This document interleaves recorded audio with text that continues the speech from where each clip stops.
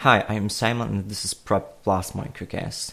I have a bit of a controversial opinion and some of the members of this community tend to dislike it, but I think this opinion is for their good. I would never do something to harm anyone intentionally.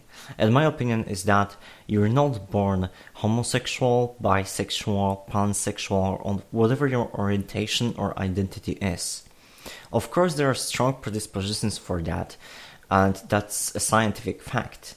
But there isn't a one quality that makes you gay from birth. Your sexual orientation is fluctuating over time, and that's okay, and this doesn't make your feelings less valid. Excusing ourselves with the fact that we are born this way is just unscientific, and we don't need to do that.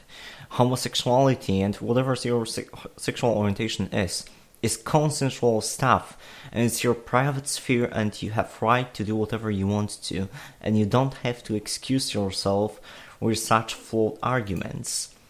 If science in the future proves that we are not born homosexual, one of our main arguments for rights of LGBTQ plus community will just fall down, and we can't do this.